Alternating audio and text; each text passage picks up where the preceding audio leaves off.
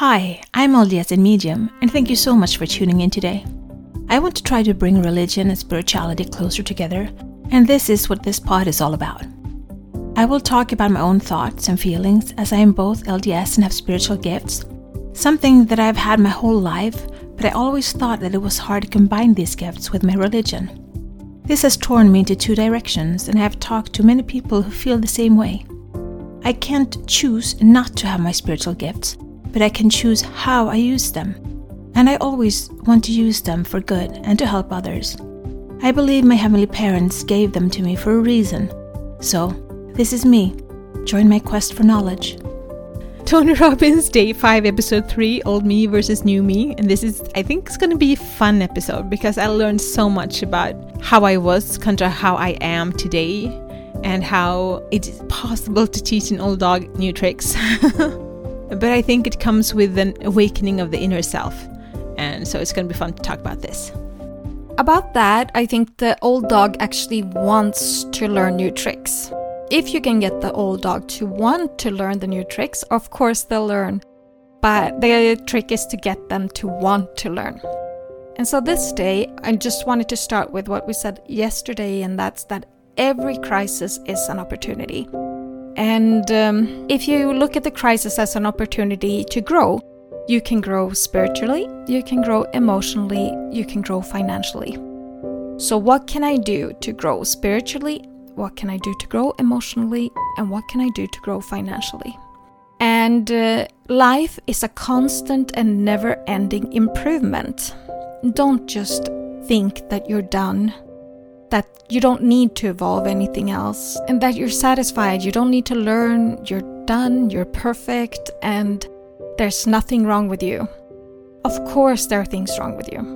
Of course there are new things that you can learn. And just never stop improving, never stop learning. I don't know who you're talking about because I'm a daughter of God and I'm awesome. So I think I'm pretty perfect. Sure, I have things to improve on, but I'm perfectly perfect the way I am.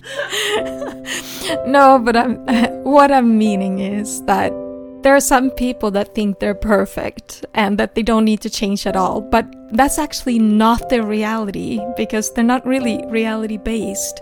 They just think they're perfect. They're not perfect. Did you get that this time? You just sound so judgmental. No, I'm just saying that we should never think that we learned enough, and we should never think that we're perfect because we can always improve and we can always learn more. We need to be humble enough to accept that. And even though you can be pretty great, and we should embrace our flaws, and we should just, if you think that you're perfect, you stop growing. So if you think that you're not really there yet, then you'll keep evolving. And I also think that there are only like 3 perfect beings on this earth, and that's our Heavenly Father, our Heavenly Mother, and Jesus Christ. So, clarity is power. The more clear you are on what you want to achieve, the more rapidly you can achieve it. And that's actually one of my problems. I have several problems, but one of it is the problem to decide. And that comes from that I think that there are so many things that I like, and there are so many things that I could see myself doing. And since I'm an empath, I also get excited about the things that other people are excited about. So if somebody starts a business and they're really excited about their business and they want to take it across the world, and I hear about it, I get that excitement and I want to be a part of it. And I can totally see myself doing what they're doing and helping them on their journey. Is that what I'm supposed to do? No. So I have to fight against myself. I get excited about so many things all the time. And it's really hard for me to understand what is it that I'm excited about and what is it that I'm supposed to do. I don't think I'm supposed to go into somebody else's plan. So I need to find out what I'm doing. And unfortunately, that comes with taking a lot of decisions. Like I have to decide what is it that I actually want to do in my life. So who will I have to become to attract and do that? And what will I have to learn to master in the next 3 to 6 months to do that? And like I said, a lot of decisions. And first have to decide, what do I want to do and what do I want to focus on? But when you want to take that decision, you need to choose something that will give you excitement. Choose something that makes you want to smile, and choose something that makes you feel like you're doing a difference. And do it in your head first. Program your brain to do what you want. Try to limit the things that you want to do the most in your life. Try to not have 50, but try to limit it as much as possible.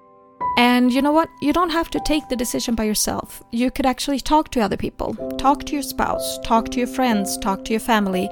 Talk to positive people around you. I'm not saying go talk to the people that usually shoots you down or kills your ideas or mood or excitement. But talk to the people that you really trust and ask them for their honest opinion. I'm thinking about doing this. What do you think? And after you talk to a couple of people, then you have an outside perspective on yourself and what you want to do. And maybe you even get some other people excited in your project. Maybe you can do it together, just like my sister did. One of the most interesting things I did, you remember when I asked you, I had 5 or 6 questions about me that I wanted answered. And I sent those out to some of my best friends in different kind of my life. Some colleagues, some best friends, some that I grew up with. And I just wanted different perspectives on how they saw me. And it was really interesting when I got the answers, because the answers were a lot similar. And for me, that was a validation that I was on the right track. It was about my gifts and qualities and how they perceived me as a person. And it was just really interesting to see how they saw me. And even though a lot of them didn't know each other, I still got a lot of the same answers. And it was who I was when I grew up, who I was 20 years ago, and who I am today. I have friends that didn't know me 20 years ago or when I grew up and just knew me for the past 3 to 5 years, but they still saw me. And it was just a really interesting experiment for me. And I encourage you to do something like that. It's interesting to see how the close ones to you, how they see you as a soul, as an individual. And it's so much bigger than just who I am on the outside. It was just fun to do that. Yeah, and something they said was whatever you repeat will be true to you. And when I grew up, I had a lot of internal discussions in my head, me versus me. And the I am not enough broken record that was going on repeat in my head. I see how it's messed up the belief I have about myself. Knowing that I'm a daughter of God, but not feeling and not understanding it properly growing up. It has just influenced me in getting into bad cycles with people that has not been beneficial. So the old story that I've had in my head was that I'm not enough. And it's hard to break a story that has been in you since, for me, the age of 2, because it's really imprinted hard in you, in my core self, how I see and perceive myself.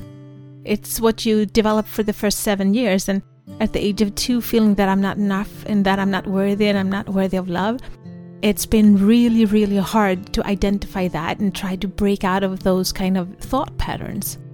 Because it's been so far down in my subconscious that it was really hard to get it up to the surface to make it conscious and to understand the patterns that I've been in of self-destruction.